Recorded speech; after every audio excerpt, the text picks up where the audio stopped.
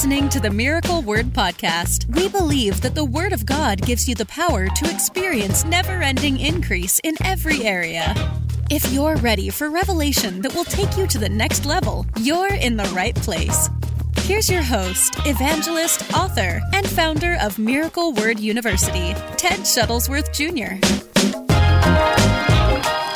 Take a minute to share. We're going to jump in today. I'm going to be talking about 3 significant reasons that Satan hates you, absolutely hates you. And it's been ramping up, as you can see, throughout history. I mean, there's always been spikes of violence and corruption all the way from Bible times to now. But you can clearly see that something's happening once again. There's something going on. The devil hates this generation, hates this generation. I do want to say this also for those of you that are, as you're sharing, as you're jumping on and get your Bible, get a notebook, get a pen, man.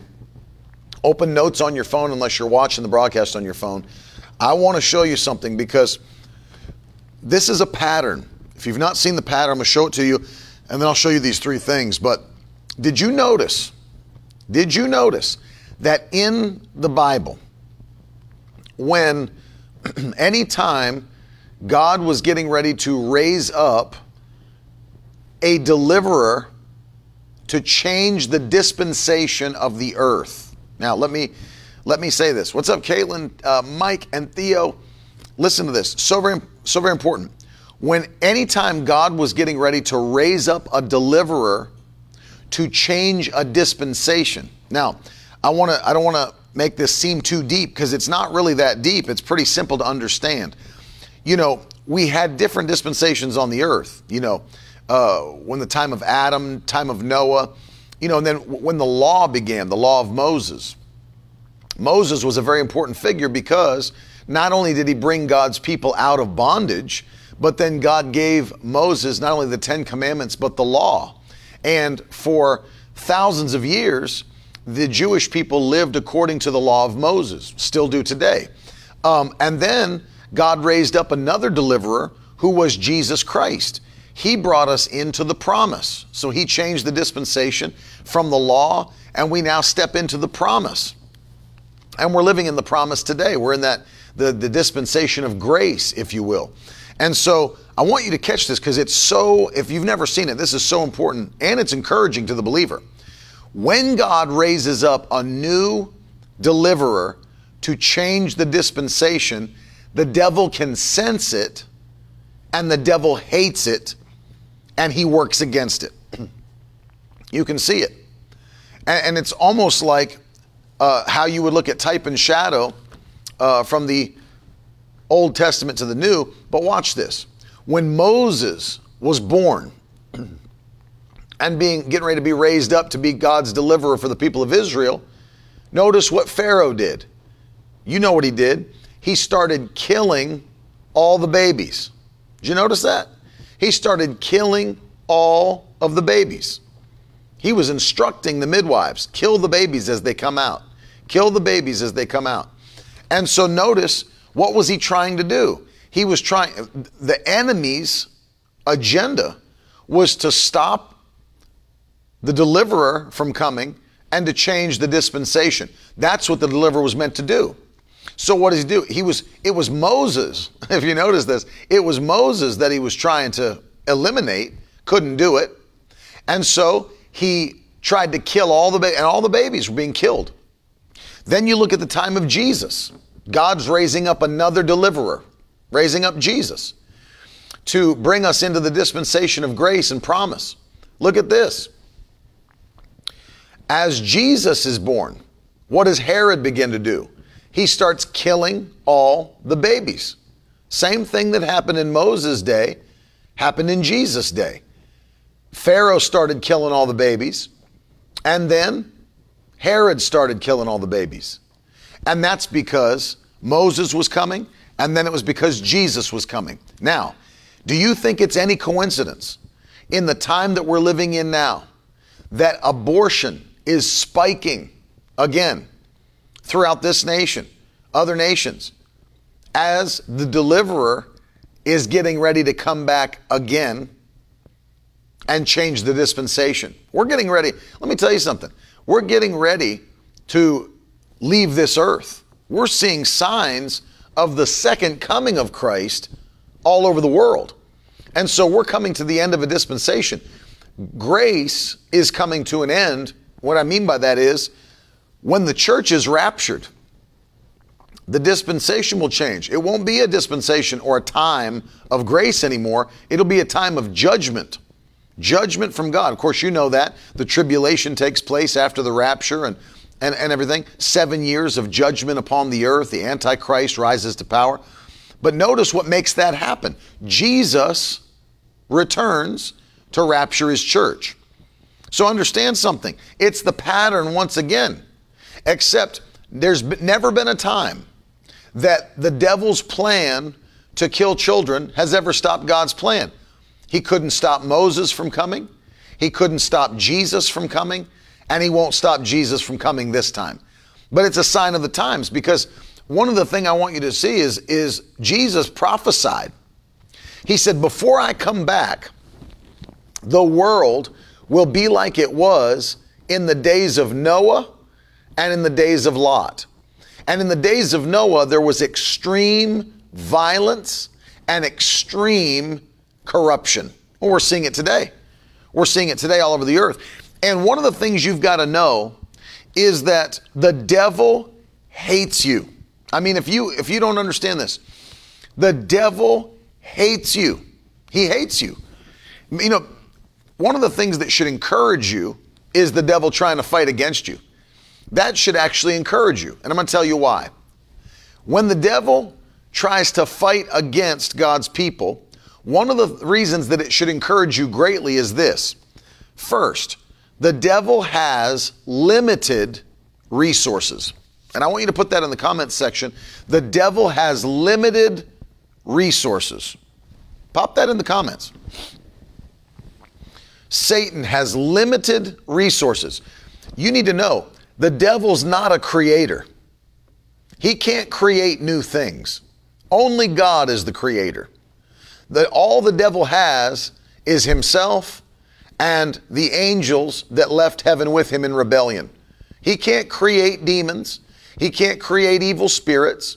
When wicked people die and go to hell, the devil can't then recruit them into the army and use them on the earth. No, they are in their place of temporary judgment before the lake of fire opens up. The devil can't use them as, you know, the Bible says, we read this the other day, that in Hades, where the rich man was, Jesus told the story, you can't leave Hades, you can't escape, and nobody can cross the chasm. So it's not like Satan can take fallen people who have died and gone to hell and use them as part of his army. It doesn't work that way. All he has is himself and the angels that left heaven with him. However, our God is a creator. So people always think, well, you know, devil took 1/3 of the angels. That means God's got 2/3 left. Who's to say God didn't create more since that time? He could have instantly created 1,000,000 times that amount. He's the creator. He can do what he wills. He doesn't even need it because his word is enough, but who's to say that he didn't? So the devil's got limited resources. So think about this. If the devil's got limited resources, if he's using them against you, that means he views you as a threat. Think about that for a second. This is where it gets encouraging. This is why you should start giving God praise if you see the devil trying to come against your life. Because that means that he is willing to use his limited resources to try to attack you and your family. Meaning, he sees you as enough of a threat to use what little resource he has to harass your life. Hallelujah. Oh yeah. You should be encouraged, knowing that number one, you'll always triumph. Thanks be unto God who gives us the victory through Christ Jesus our Lord. 1 Corinthians 15:57. He always causes us to triumph in his name. So we don't lose. We can't lose. We're unbeatable. We're uncursable. So you should always be excited. You'll never lose. You can't lose. And then also this, knowing that's how the devil views you. He views you as a threat and knows you've got power. Well, if he knows you got power, he's going to try to work against you. So you should be encouraged. Don't ever let the devil make you think, well, I'm a nobody. I'm just so insignificant in the kingdom. No, you're not. No, you're not. You are significant. You are a warrior in the kingdom of God, full of God's power, full of his anointing, full of his glory. There's nothing you can't do. There's nothing you can't accomplish. He's equipped you to triumph. Amen. He's equipped you to triumph. In fact, I want you to say it. He has equipped me to triumph. He has equipped me to triumph. Amen. Say that in the comments. He has equipped me to triumph. That's it. And that should be encouraging. You've got the equipment. You've got the armor. You've got the weapons. And so today we're going to jump into this because as you see the devil fighting in this generation against God's people, against the people of the world, I want to show you 3 very important reasons and these are significant because they show what you have and who you are. We're going to start in Isaiah chapter 14. Isaiah chapter 14 and verse 12 through 15. Verses 12 through 15. So if you're taking notes, pop it down. That's our text for today. Isaiah 14 verses 12 through 15. 3 significant reasons that Satan hates you and Satan constantly tries to fight against you and to attack you. Isaiah 14 verses 12 through 15. Now we're looking at the prophet Isaiah, who is actually in a prophet. He's looking through eyes of prophecy back in time. He's looking back in time. Look at this. Starting in verse 12, speaking about Lucifer, how you are fallen from heaven, O day star, son of dawn, how you are cut down to the ground, you who laid the nations low. You said in your heart, I will ascend into heaven. Above the stars of God, I will set my throne on high. I will sit on the mount of the assembly, in the far reaches of the north. I will ascend above the heights of the clouds. I will make myself like the Most High. But you are brought down to Sheol, to the far reaches of the pit. I want you to see that. You are brought down. That's what the devil said about himself, but that's what happened to him. And then if you read prophecy, Jesus actually said himself, I saw Satan fall from heaven like lightning. Hallelujah. I saw Satan fall from heaven like lightning. And so I want you to see this because these are the things that we're going to cover quickly that the devil wanted and said he would take, said he would have. God simply said, no, you won't, and struck him so hard that he fell from heaven like lightning. And the Bible says, brought down to Sheol, to the far reaches of the pit. The reason that these are significant is because when you understand them, it actually gives you an understanding of your power and your glory in Christ. Your power and your glory in Christ. So I want to cover 3 things that the devil said that God said would not be the case, that is now the case in your life. So, number 1, what did Satan say here in Isaiah chapter 14? Number 1, put it in the comment section. Number 1, I will ascend to heaven. I will ascend to heaven. That was the first thing. Now, if you understand Scripture, Satan was in the earth. He was here on the earth, still as a godly being, doing what God had asked him to do. But now he leads a rebellion into heaven. I will ascend into heaven, thinking that with his rebellious spirit and attitude, that he was going to come in and take his position in a place he wasn't supposed to be, God had sent him elsewhere. I will ascend into heaven. It's going to be my position. So that's number one. God said, you will not. And God took his rebellious spirit and all those that were with him and ejected them immediately from heaven. Ejected them so hard that Jesus said, I saw Satan fall from heaven like lightning. And so the first thing that Satan said he would have, that he cannot have, that you do have, is a position in heaven. Hallelujah. And so you have position in heaven right now, today. I'm going to Ephesians, and I'm going to read to you from Paul's writing to the church at Ephesus. This is one of the most powerful thoughts that you could ever see. Hallelujah. Glory to God. Ephesians chapter 2 and verse 5. Some of you that are watching me, you think that you're waiting to get to heaven, that you're waiting until you die or waiting until the rapture happens to get to heaven. No, listen to Ephesians 2:5. The Bible says, even when we were dead in our trespasses, you made us alive together with Christ. By grace you've been saved. Now look at this, verse 6. And raised us up with him. Stop right there. And you raised us up with who? With Christ. So this is Paul's revelation that God gave him, that we were united with Christ. So Paul says it in Galatians 2:20, right? I'm crucified with Christ. Nevertheless I live. So what Paul is teaching Christians is, when Christ was crucified, you were crucified. When Christ was buried, you were buried. When Christ was raised from the dead, you were raised from the dead. But then check this out, Ephesians 2:6. And when Christ was ascended into heaven or was raised up into heaven, you were also raised with him. Hallelujah. You're not waiting to be raised. You're already in that position of authority. You are, the Bible says this, and raised us up with him.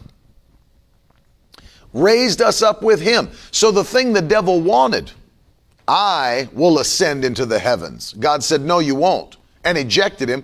And then God said, I'm going to make man in my image likeness. And then Christ redeemed us. Christ was resurrected. Christ was raised, and he ascended into heaven. And the Bible tells us when he ascended, we ascended. Thank you, Lord. When he ascended, we ascended.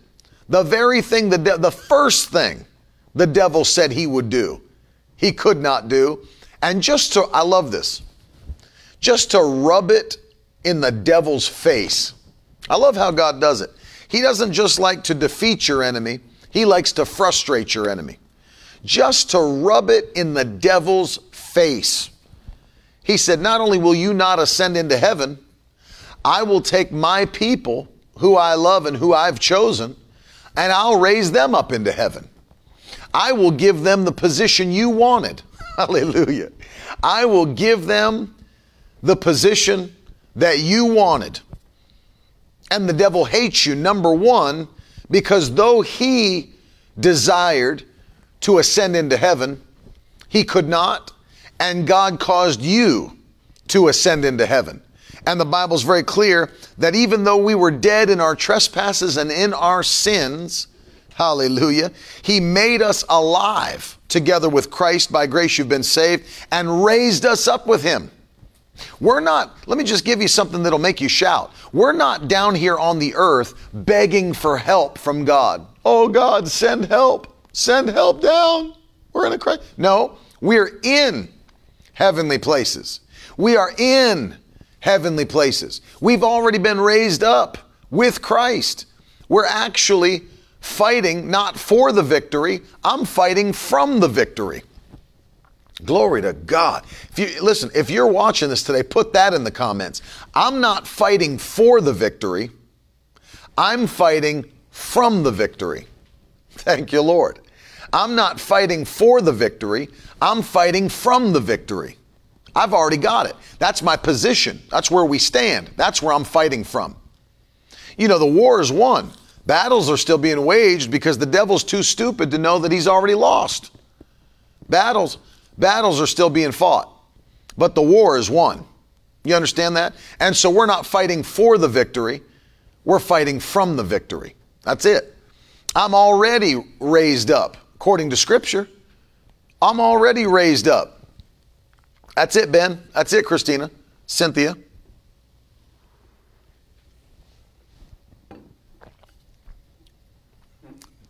Love you, Murray Shanu. I'm not fighting for the victory. I'm fighting from it. I've got it already. And the devil hates the fact that I've got it. And he hates the fact that God raised me and you with Christ up into heavenly places. We're already there. What's the second thing that the devil said? Well, let's go back to Isaiah 14. Back in Isaiah 14, second thing the devil said was this. Number 2, he said, I will set my throne on high, and I will sit on the mount of assembly. I will ascend in the far reaches of the north, and I'll ascend above the heights of the clouds. So notice Satan's second declaration. I will be seated on the throne. Hallelujah. Look at that phrasing. What an arrogant punk. I will set my throne on high. What an arrogant punk. As if you're going to stand in the face of God, throw him off of his throne, and set your throne on high. That's what Satan said. I will not only ascend into heaven, I'll set my throne on high.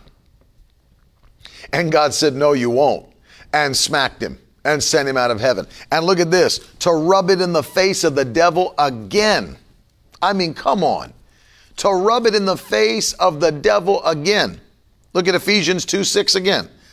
And has raised us up with him, but didn't stop there, and seated us with him in the heavenly places in Christ Jesus. Oh, hallelujah. We've been already seated in heavenly places with Christ Jesus, or in Christ Jesus. This is so powerful. So the next thing the devil wanted was to have a throne of authority. Okay? Listen to this. Number 1, he wanted to ascend into heaven. So that's position. He wanted heavenly position. But then catch the second thing. I'll set my throne. I'll set my throne on high. It's not just position. He said, I also want authority. Number 1, position. Number 2, authority.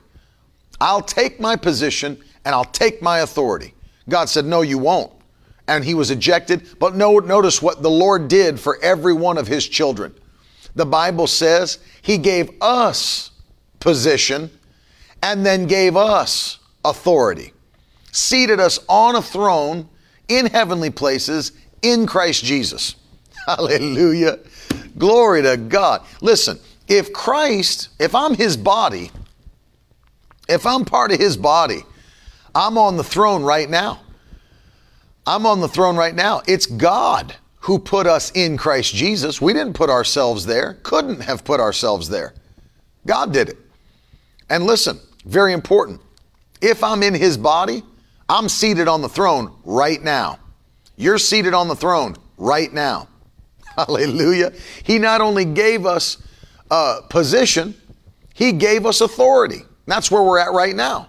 We have authority in this earth.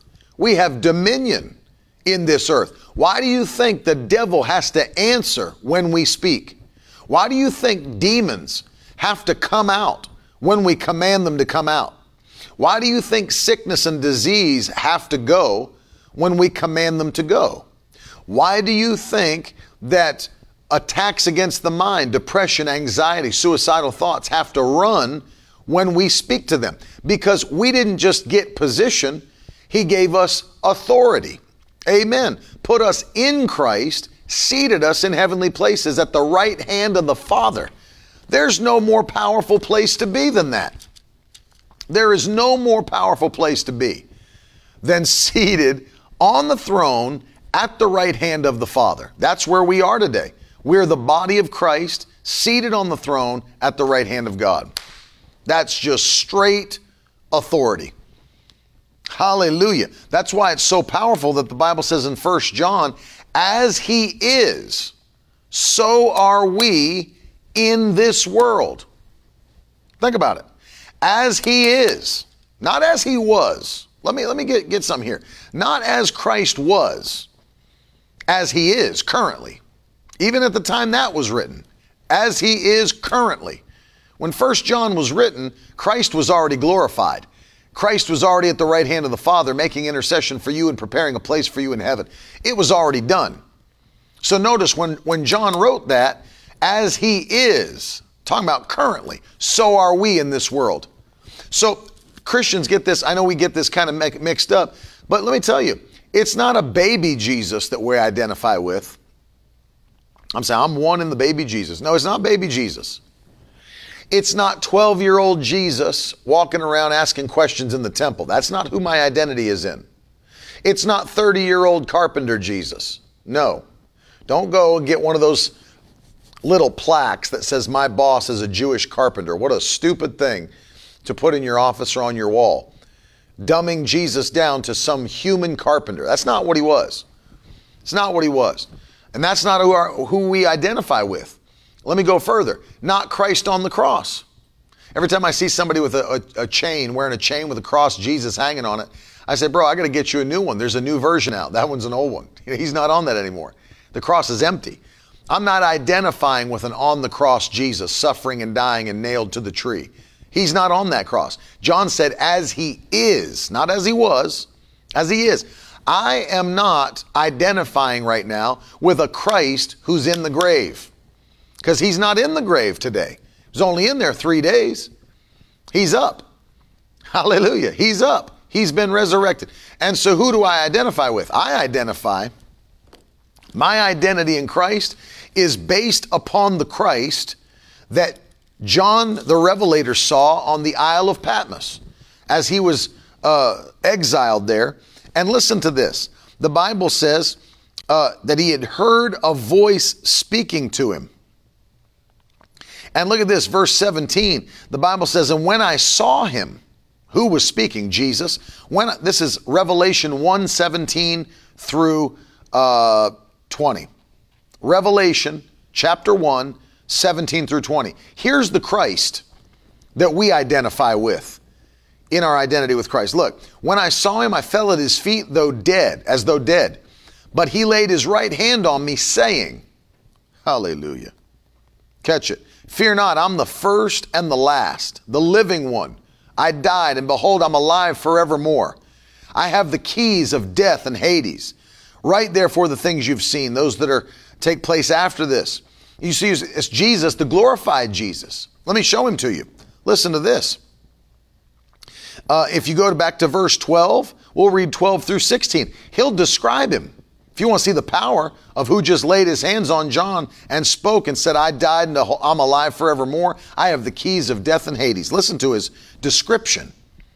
This is now, I'm going to go Revelation 1, 12 through 16. Listen to this description.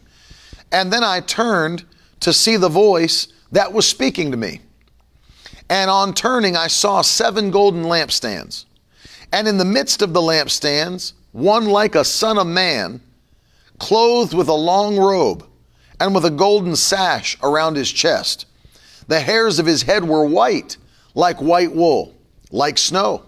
His eyes were a flame of fire.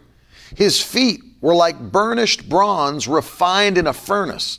His voice was like the roar of many waters. In his right hand he held 7 stars, and from his mouth came a sharp 2-edged sword. And his face was like the sun shining in full strength. Hallelujah. That's the glorified Jesus. That's the Jesus who's a resurrected and in power, who God has glorified. That is the Jesus we're a part of today. That's the Christ of whom we're a part of the body. That's him. That's who we identify with. So when John says in 1 John, as he is, so are we in this world. Let me just tell you something. I am identifying today with a glorious, victorious, seated on a throne, shining in his brilliance, Lion of the tribe of Judah, Jesus. Not some beaten, broken down, in a grave, baby in a manger, 12-year-old in a temple. No, the victorious Christ, that's who you're a part of. That's who you're a part of. That's why it's victorious. That's why you're seated on a throne. You're not trying to make it. You already have the victory because as he currently is. Is Jesus suffering right now? No. Then are we suffering right now? No. No. As he is, so are we in this world. But see, this is the faith we take. Are there people that are sick? Yes. Are there people that are diseased? Yes. Are there people depressed? Yes. Are there people that are battling the attack of the enemy? Of course.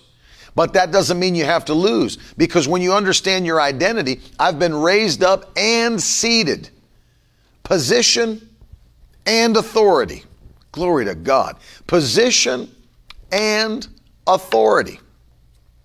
That's it. That's your story. Look at number 3, because this one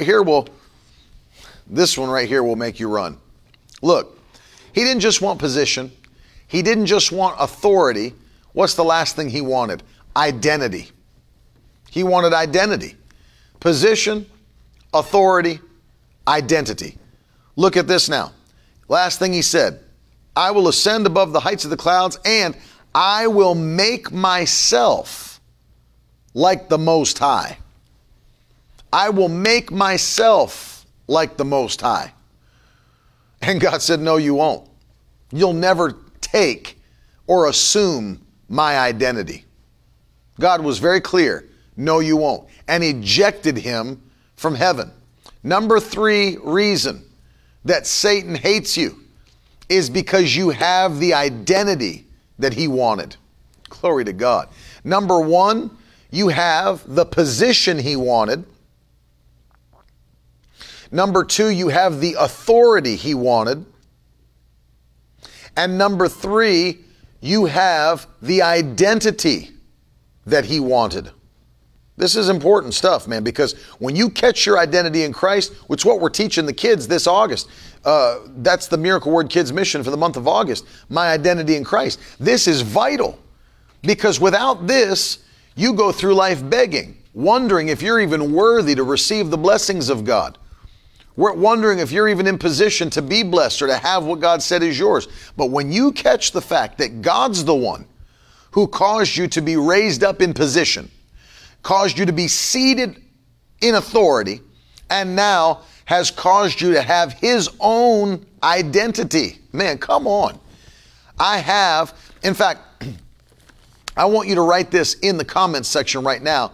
I have a heavenly identity.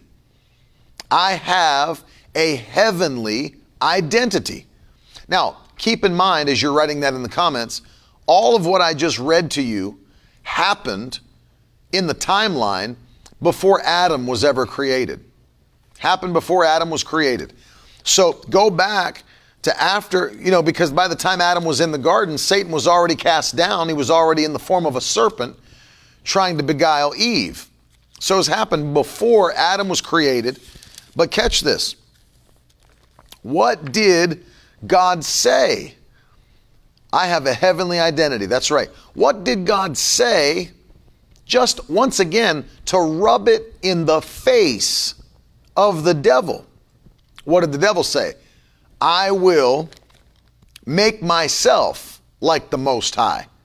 I will make myself like the Most High. Well, God said, no, you won't. But then look what he did. Genesis chapter 1 and verse 26. Genesis 1:26. This is the first time he did it. And I'll break this down. But look, then God said, let us make man in our image. Speaking to the Trinity. Let us make man in our image, after our likeness, and let them have dominion over the fish of the sea and the birds of the heavens and the livestock and over all the earth and over every creeping thing that creeps on the earth. As my dad preaches, you've even got authority over creeps. Everything that creeps on the earth. So you see that? God said, let us make man in our image. So the devil said, I will make myself like the Most High. God said, no, you won't. And then to rub it in the devil's face, let us make man in our image and in our likeness. Amen. Let us make man in our image and in our likeness. So not only do we have position and authority, we have identity. We're made in his image, made in his likeness. Well, when God created Adam, he gave him all dominion, authority, and power here on the earth. But notice what happened. Because Adam knowingly sinned, he turned the authority of the earth over to Satan. Turned it over to Satan, which is the reason Jesus had to come to take it back from Satan. Someone asked earlier, are there actual keys that Jesus had to take back? And understand this, it is the authority that Jesus took back. Adam had it, and by his sin, he surrendered it to Satan. Satan didn't steal it from him. I want you to understand this. Satan didn't have the authority, the power, or the dominion to steal it. He couldn't have stole it if he wanted to. Adam willingly surrendered his authority through knowing sin. He knowingly sinned. And when he did, he surrendered his authority. He surrendered what God had given him to Satan. That's why he is referred to as the first Adam, but Jesus is referred to as the last Adam. Amen. But so this is the first time God made man in his image. See that? Genesis 1 is the first time that God made man in his image. But he did it a second time. He did it a second time. Had to. Because that part of that image was the dominion and the authority. That's what he just said. Notice verse 26. This is what the Lord said. Not only let's make him in our image and likeness, but give him dominion over the fish of the sea, the birds of the air, everything that creeps upon the earth and all that's in it. And so catch this. Part of the identity was the dominion and authority. And that's what Adam lost, that Christ had to take back. And so he took it back by redemption. But notice what the Bible says now. 2 Corinthians chapter 5. Christ did it a second time, making man in his image and likeness. 2 Corinthians chapter 5 and verse 17. Therefore, if anyone is in Christ, he is a new creation. Glory to God. The old has passed away, and behold, the new has come. Hallelujah. I mean, look at that. Look at that. Very important thought here. He made man in his image the first time in the flesh. Then he made man in his image the second time in the spirit. See, because our flesh, he created our bodies to look like him, but it was our spirit that died. You understand that? Our bodies still look like God, but it was our spirit that has to now look like God. And so here's the key. He created our bodies and spirits. At first, we lost the spiritual position and standing.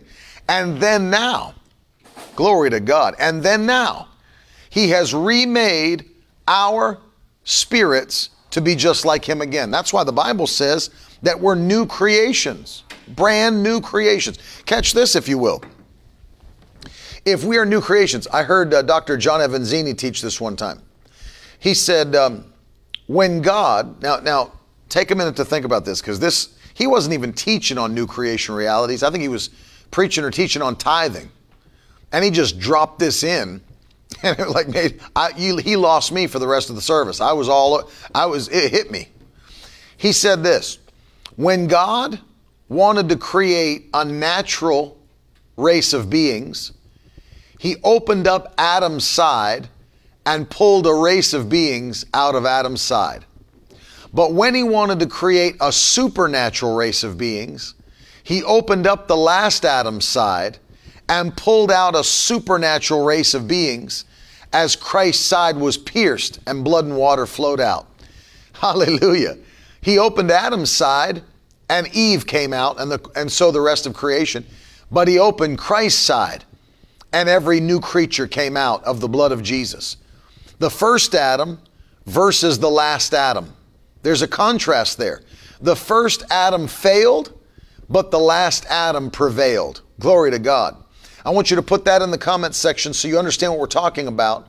The first Adam failed, but the last Adam prevailed. The first Adam failed, but the last Adam prevailed. Thank you, Jesus. Thank you, Jesus. I love it. How did the first Adam fall and lose power? He ate. He ate, right? Knowingly ate. But how did the last Adam regain power? The Bible says he did not eat. First thing he did in his ministry, went into the wilderness and fasted for 40 days and 40 nights. The first Adam ate and lost his authority. The second Adam did not eat and gained back the power over the devil after he was anointed by the Holy Ghost and filled with the Holy Ghost. Hallelujah. The first Adam failed, but the last Adam prevailed. That's so important for us to understand, because when you see it, you'll begin to know and understand that I have now gained back through Christ all power, all authority that he took. Hallelujah. He took it by his sinless life, by his redemptive act upon the cross, his resurrection, took that and gave it to us.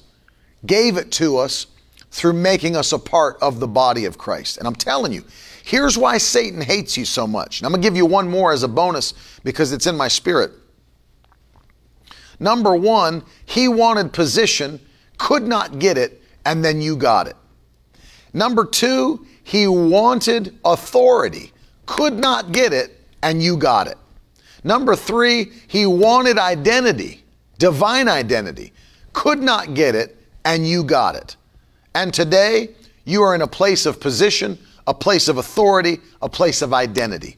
Now, finally, I'll say this, because this, let me tell you, this is a way to go into the weekend on fire. Knowing where you are, who you are, where you stand, what you have. It's believed, though necessarily not taught directly in the scripture. I believe some teach it through the apocryphal books of the Bible, maybe some other writings, maybe Jewish histories. It's believed that Lucifer, and I'm sure you've probably heard this taught or said, it's believed that Lucifer was maybe had or held the position of worship or praise in heaven.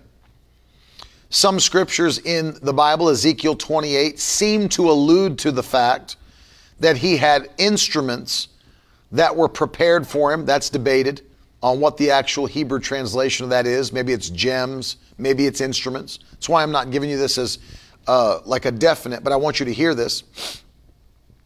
And so the devil, many people think Lucifer, his position in heaven was to be a worshiper and maybe the worship leader in heaven, had pipes prepared for him, instruments prepared for him, and that that was his job, if you will. But when he was ejected, notice, God created beings, that's us, who could freely praise and worship him. And literally, because notice this, God never, if you look in scripture, there were those three archangels, Lucifer, Gabriel, Michael.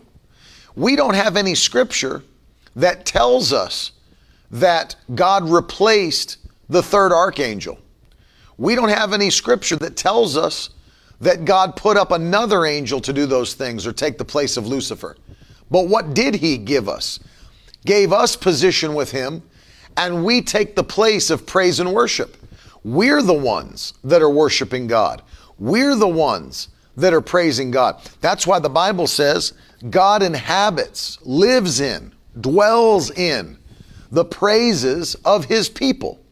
we didn't just get, think about it. We didn't just get Satan's position. We didn't just get his authority. We didn't just get his identity. We also took his job. Hallelujah. We also took his job. And today we can freely open up our mouths and praise and worship God. Why do you think God so quickly responds to praise and worship throughout Scripture? It is the thing that provokes his presence. It provokes his presence. I was talking with a pastor friend of mine yesterday, and it made me think of something Bishop David Oyedepo taught regarding prayer and praise. And Bishop said it this way. He said, prayer is a powerful, powerful element given to us by God. It's powerful. But he taught this: prayer can never equal praise in potency. The reason for that is God only answers our prayers, but he lives in our praise. Hallelujah. Think about that. God only answers our prayers, but he lives in, dwells in our praise. It is impossible for God to go anywhere where he's not praised. He actually pulls praise out of every one and everything that surrounds him. That's why Jesus said, if you won't praise me, these very rocks will cry out. The rocks will cry out. You know why? Because he's too great not to be praised. He's too great. Our God is too great not to be praised. That's why he won't allow any other God to take his glory. He won't allow any other God to take his praise, his worship, his honor. That's why it was one of the commandments. I'll have no other gods before me. I am the Most High God. I am worthy of all the praise. That's what the Bible means when it says that God is a jealous God. He wants all the praise, all the glory, all the honor. It's due him. There's no one like unto him. He is the Most High, and there's nobody else beside him. We were singing a song in church. You've probably heard this song. It's relatively new. But I think it's the bridge of the song. It says, you have no rival. You have no equal. Now and forever, God, you reign. If you've heard that song, you have no rival. That song. Well, you think about that. It's interesting, isn't it? Because how many Christians think that there are two polar forces? There's like the good God and the evil God. Right? There's people that think that. They think God, our God, Jehovah, is like God on the light side, and then the devil, it like holds the same power and authority on the dark side. And they're both like fighting against each other, you know, and literally they hold the same position in both kingdoms, if you will. So God holds the same power in the kingdom of light, and the devil holds the same power in the kingdom of darkness. That's not even close to true. That's not even close to true. The devil has been stripped of anything. He has nothing. You understand that? The devil's not like in this same opposing position of God, but except on the dark side. No, he's been stripped of anything that he had. And that song is why I love it, because we understand the power that it is. You, speaking to God in the song, you have no rival. Now think about that lyric for a minute. You have no rival. There's no one that can rival our God. Nobody. Not even a group of people or group of celestial beings can rival our God. That's why Paul wrote to the Romans and said, if God is for you, tell me who can be against you. Who? Who's going to stand against? Who's going to stand against the Most High God? Nobody. You have no rival. You have no equal. No equal. There's no one on the dark side that's equal to God on the light side. So, well, yeah, it was just, no. No rival, no equal Now and forever, God, you reign. The reason that's a powerful lyric is because many Christians are confused and they're deceived into believing that, the devil's this great power, God's fighting against him, and there's this, they post things on Instagram. If you've ever seen this, it's like this, they've got this arm wrestling match picture that someone drew. It's like an illustration where you've got this huge, devil, and then Jesus on the other side with his hand on the devil, and they're going back and forth, arm wrestling. They're not arm wrestling. They're not arm wrestling. The devil is nothing. He is nothing. Did you know that the Bible says that by the end of time, that when the devil is forced to come out onto the battlefield in the light, people will actually say, is this the one who weakened the nations? Is this the one we've been afraid of? They'll see him for what he truly is and be baffled that they were ever afraid of him at all. Is this the one who weakened the nations? They won't be able to believe it. They won't be able to believe it. He has no rival, God. He has no equal. I like what evangelist TJ said. Evangelist TJ said, angels attend unto our prayers. God attends unto our praise. I'm wondering if did you get that from, did Bishop teach that along with what I was saying? That's what evangelist TJ Malkanji said. Angels attend unto our prayers. God attends unto our praise. You see the difference? Praise, if you think about it, Jesus is leaving Jerusalem. Leaving Jericho, Mark chapter 10. Walking through a massive crowd with his disciples, I'm sure people needed help. Healing, he never stopped, kept on walking. Until what? Until blind Bartimaeus started praising him. And when blind Bartimaeus started praising him, Jesus immediately stopped and said, bring him unto me. Why did he say that? Why did he say that? Because God has to inhabit the praises of his people. Everybody else was shouting, here comes Jesus of Nazareth, but Bartimaeus shouted, Jesus, son of David. That's different. One is saying, here comes the carpenter. Another saying, here comes the Messiah. A carpenter cannot put blind eyes back to sight, but the Messiah can. And Bartimaeus knew, I don't need a carpenter to come touch me. I need the Messiah to come touch me. And so he didn't call out Jesus of Nazareth. He called out Jesus, son of David. His praise stopped Jesus in his tracks. And then Jesus said, bring him unto me. He said, what would you have me do unto you? Blank check from heaven for your praise. Look at that. Hallelujah. And he made him whole. His sight came back. His praise put him in position, and that position gave him the miracle. I'm telling you right now, praise is powerful. And so one of the things, and I could teach a whole broadcast just on, and I have many times, the power of praise, but many times there's people right now that are getting involved in looking at all the news media, everything that's being tweeted, everything that's being on Facebook, everything that's on the news. And psychiatrists have now labeled it doom scrolling. People are just going deep into never stop seeing bad news. And they're allowing those things to crush their spirit. Rather than that, why don't you look at who you are in Christ? Talk about who you are in Christ. Just start saying it throughout the day in your home. Thank you, Lord, that I'm in this world. I'm not of this world. Thank you, Lord, I'm seated in heavenly places in Christ Jesus. I thank you, Lord, that I'm already victorious. I thank you, Lord, that you always cause me to triumph. I thank you that you give me victory in every situation. I thank you, Lord, that I'm made in the image of Christ. I thank you, Lord, that healing floods my body because I'm part of the body of Christ, and because he can't be sick, I can't be sick. Just start talking like that, and then start praising him for his goodness. Start praising him for his mercy. And when you praise him, when you begin to praise God, it's wonderful because joy comes, peace comes, strength comes.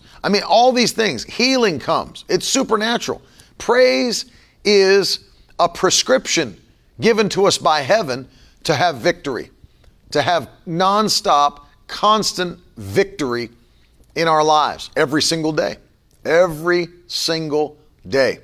So here at the end, I want to pray, because one of the things that I want you to understand and clearly see is that God has put you in a position for a purpose. He has created you to be victorious. You're more than a conqueror.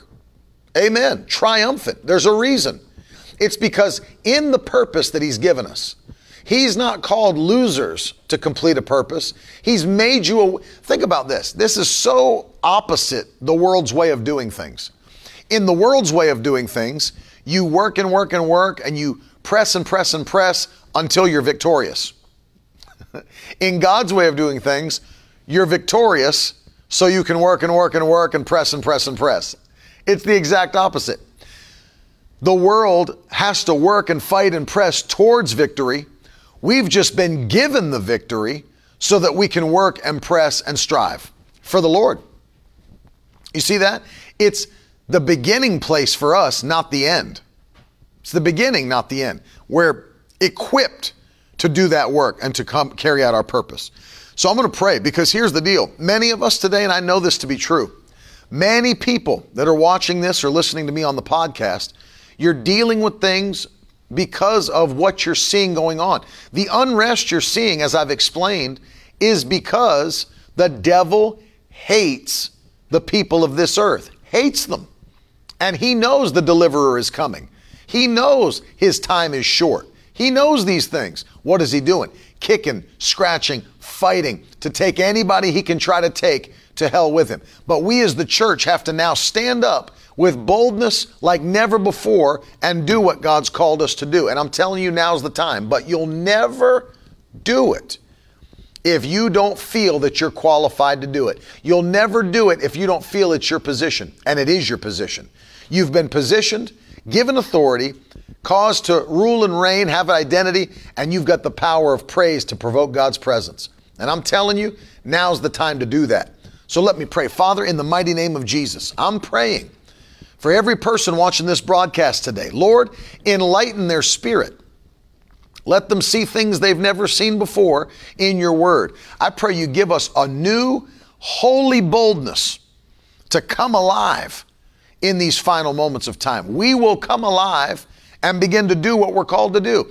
We're done with life on cruise control. We're done sitting in a place of inactivity. It's time for us now to come alive on fire and to do what we've been called to do as believers in these final moments of time. Lord, we thank you for equipping us. We thank you for anointing us. And now set a fire in our souls. Set a fire in our hearts to keep a kingdom focus for the rest of our lives. In Jesus' mighty name, keep a kingdom focus. We thank you, Lord, for that. We give you glory for that today in Jesus' mighty name. And if you receive it and believe that today, throw some fire into the comment section and let me know that you believe that and receive that prayer over your life in Jesus' name. Amen. Amen. You've got position, authority, identity, and praise. Amen. Put the 4 things in the comments. Position, authority, identity, and praise. Position, authority, identity, and praise. Glory to God. Amen. That's it. Position, authority, identity, and praise. Listen, I want to challenge you today on this Friday. It's an important day. Next week, we're getting ready to launch into a month long of revival. 4 crusades in 1 month. And I want to encourage you on this Friday, challenging you to stand with Carolyn and with me in partnership. We've prayed and asked the Lord. This is our prayer. I'm going to be honest with you. In all that we're going to do around the world, Lord, phase 1, attach 1,000 faithful people to this ministry that would sow $85 a month or more. That's our prayer. That's what we're believing God for. 1,000 faithful people, the Victory Tribe, that would stand with us. What is that? That's like a cell phone bill or a cable bill or a dinner out with your family. But imagine the impact it makes for the kingdom of God when you sow that seed. And so we're standing for 1,000 people that'll stand with us. So I'm challenging you to pray today, on this Friday. Say, Lord, am I to be one of those? Maybe many of you watching already are. You already are. I see people's names going up the screen. Thank you, Crystal, for sowing a seed. I see people's names, partners of ours, Luenda and others, that are standing with us already, and we love you. But I'm challenging those that have not yet taken a step of faith. Today's the day to take a step of faith and watch what God will do in your life. Watch the financial increase. I promise you, you could talk to any one of these people on the broadcast that partner with this ministry. You know what they're going to give you? Testimonies. They're going to give you testimonies. Because as they've been faithful to sow, God's blessed them. God has blessed them. I get the testimonies. They text me, they email me, they write me on Instagram and Facebook. I get to see them. But you know why? That's how God operates. When you take a step of faith and you do what He's asked you to do, He responds with the increase that He promised. So I want to challenge you. Maybe you say, listen, at this time, we can't do $85 a month. Do this. Ask the Lord what He wants you to do specifically, and then just obey His voice. Just obey His voice. And God will bless you for your obedience to His voice. Amen. There's nothing special about the $85 a month that we're asking for. It's not for 85 blessings in the Bible or Psalm 85. It's just what we've set our faith for. It's a place to set your faith, a goal, if you will. But do what the Lord tells you to do. There might be people, we've got people right now, the Lord's asked them to do $100 a month, $250, $500 a month, $750 a month. There's people that are doing things largely, but they're doing what the Lord's told them to do. See, it has to take faith. Whatever you do has to take faith. And so it's very easy to do. As I'm challenging you today, you can go to miracleword.com and you can click there and sow a seed monthly, partner with us.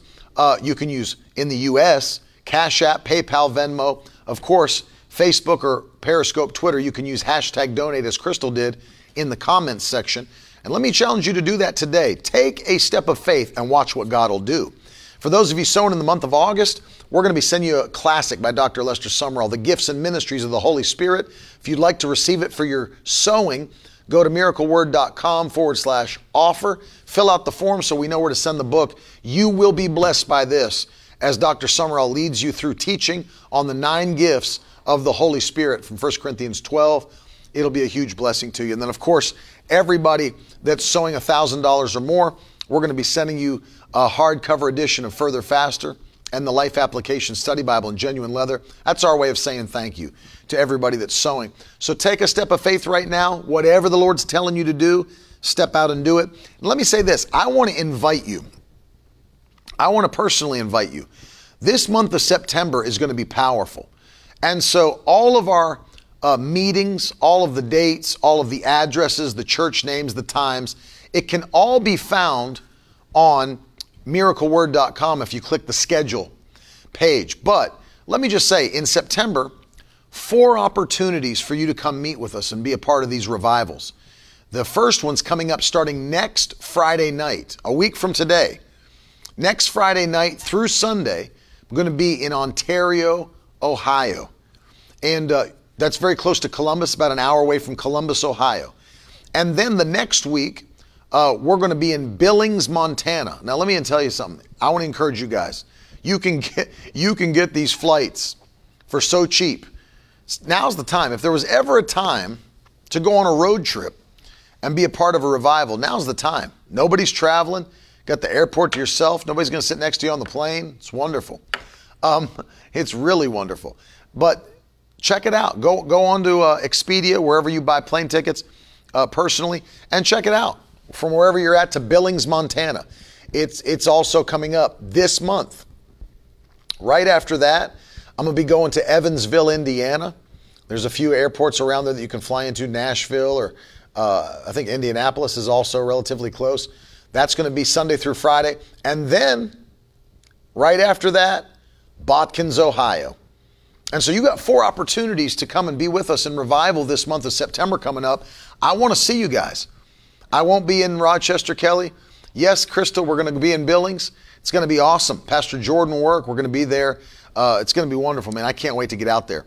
But take a minute, figure it out. Where can you meet with us? And then take a trip, man. Come see us. We got people that are driving up. I already know there's people driving up to see us in Ontario, Ohio. I know people are coming to Billings.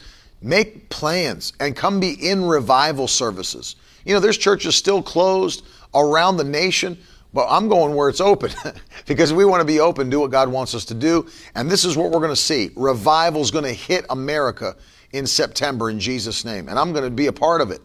I'm going to be a part of it. And so Evansville, Indiana, all the dates, times, everything, Kim, on the website, miracleword.com. Check out the schedule page. You'll see everything that you need to see there. And then if you guys didn't get a chance to check out Miracle Word University, best time there's ever been to check it out. We created a bundle for you where you get a course for free. 4 courses in one bundle, 28% off. You get a course for free. Go to miraclewordu.com, letter U. miraclewordu.com. You can browse the courses, browse the videos, but this bundle is the best deal we've ever given. 20 hours of teaching that you can watch on your phone, tablet, laptop, whatever, at your own pace, whenever you want. It's yours for life. And you can interact with other students. You can leave comments on the videos, ask questions, all kinds of stuff. And it's great. It'll equip you. It'll equip you. We got more courses coming very soon as well. So I want to just say thank you. Thank you to everybody that's sowing, giving, being a part of Miracle Word Ministries. I actually thank God for you every week. I really do. You're an answer to our prayers. And God's connected us together. I believe that. That's why I love coming on to the broadcast with you guys. God has connected us together. I love you so much, man. Have a phenomenal weekend. Have a powerful weekend. Enjoy it. I hope your church is open wherever you are. If your church isn't open by this point, it might be time to look for another church because there's no reason under God's blue sky that your church shouldn't be open. No reason whatsoever.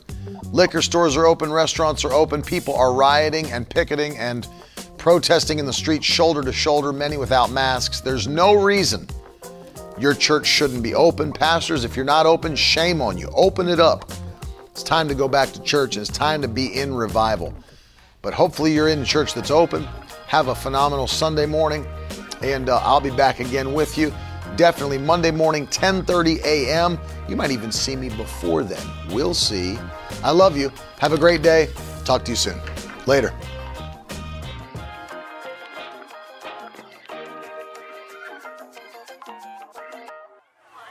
Now that's the stuff leaders should be made of.